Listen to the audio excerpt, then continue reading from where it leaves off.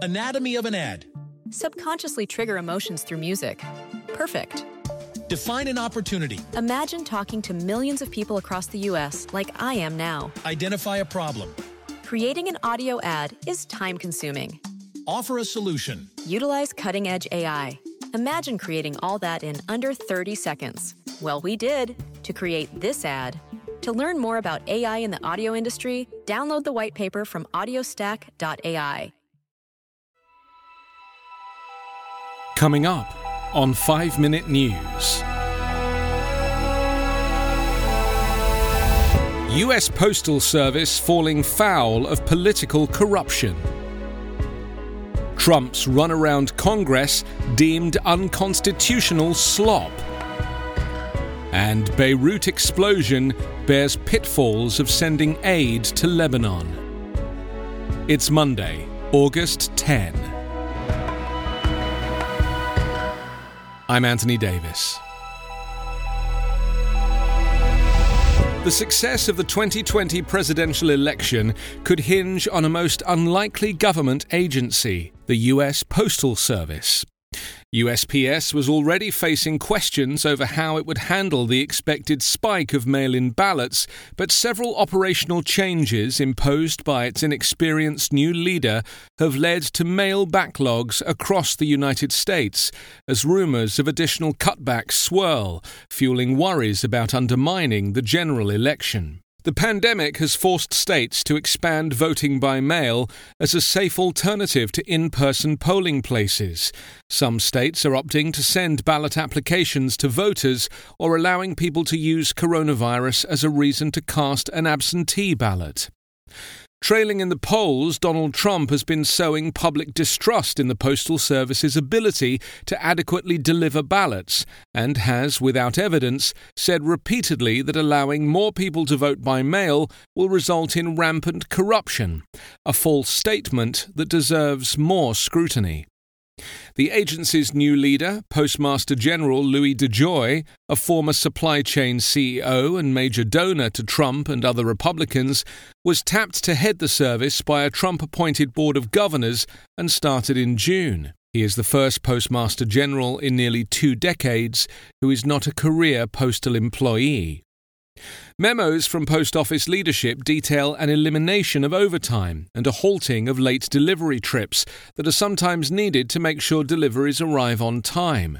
Additional records outline upcoming reductions of hours at post offices, including closures during lunch and on Saturdays. Rumours have also circulated about the potential for entire offices to shutter.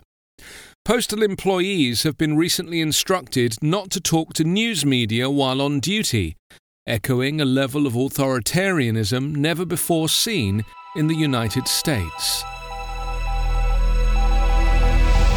Donald Trump's circumnavigation of Congress on coronavirus relief is raising questions about whether it would give Americans the economic lifeline he claims and appears certain to face legal challenges.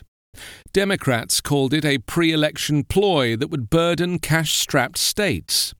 After negotiations with lawmakers on the next package of pandemic economic assistance hit a wall, Trump used what he said were the inherent powers of the presidency to forge ahead on tax and spending policy that Congress says it is granted by the Constitution. Trump asserted that he had the authority to defer payroll taxes and extend an expired unemployment benefit, although at a lower amount than what the jobless had been getting during the crisis. With his re-election chances imperiled by the pandemic, the president contended his orders will take care of pretty much this entire situation as we know it. But the orders carry far less weight than Trump promoted and cut federal relief spending by shifting more onto the shoulders of struggling states. Critics said the actions crossed a legal line and fell well short of what is needed to help right the fragile economy. With an eye on reversing his slide in the polls, Trump tried to take full credit for the measures, which he signed at his New Jersey golf club on Saturday after congressional talks broke down last week. Democrats initially sought a $3.4 trillion package, but said they lowered their demand to $2 trillion. Republicans had proposed a $1 trillion plan. Trump's order on housing is not a guarantee against eviction, as he claimed, but instead directs the Departments of the Treasury and Housing and Urban Development to identify money that could help those struggling to pay their monthly rent. The president was silent on how he would fund Medicare and Social Security benefits that the 7% tax on employee income covers. Democrats seized on the possible threat to Social Security as a signal that Trump wanted to cut the social safety net. Joe Biden said this is not presidential leadership. These orders are not real solutions. They are just another cynical ploy designed to deflect responsibility. After the explosion in Beirut, the rebuilding needs of the Lebanon are immense, but so is the question of how to ensure that millions of dollars promised in international aid is not diverted in a country notorious for missing money in visible infrastructure projects and its refusal to open the books. Sunday's international donor teleconference raised a total of $298 million in emergency aid. The conference was hosted by French President Emmanuel Macron, who was mobbed last week by tearful victims of the Beirut ammonium nitrate explosion, begging him to ensure the corruption they blame for the blast that devastated the capital does not profit from its destruction. The French presidency said France contributed $35 million. The head of the International Monetary Fund, which wants an audit of the National Bank before handing over any money, was clear. No money without changes to ensure ordinary Lebanese aren't crushed by debt whose benefits they never see. But Macron's response to the crowd in Beirut and in a later speech there were unusually blunt. The aid will not fall into corrupt hands, and Lebanon's discredited government must change. You can subscribe to 5 Minute News on YouTube with your preferred podcast app. Ask your smart speaker or enable 5 Minute News as your Amazon Alexa flash briefing skill. Visit us online at 5minute.news.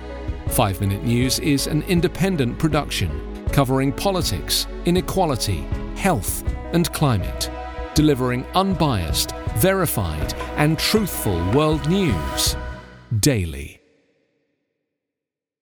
Anatomy of an ad. Subconsciously trigger emotions through music. Perfect. Define an opportunity. Imagine talking to millions of people across the U.S. like I am now. Identify a problem. Creating an audio ad is time-consuming. Offer a solution. Utilize cutting-edge AI. Imagine creating all that in under 30 seconds. Well, we did to create this ad. To learn more about AI in the audio industry, download the white paper from audiostack.ai.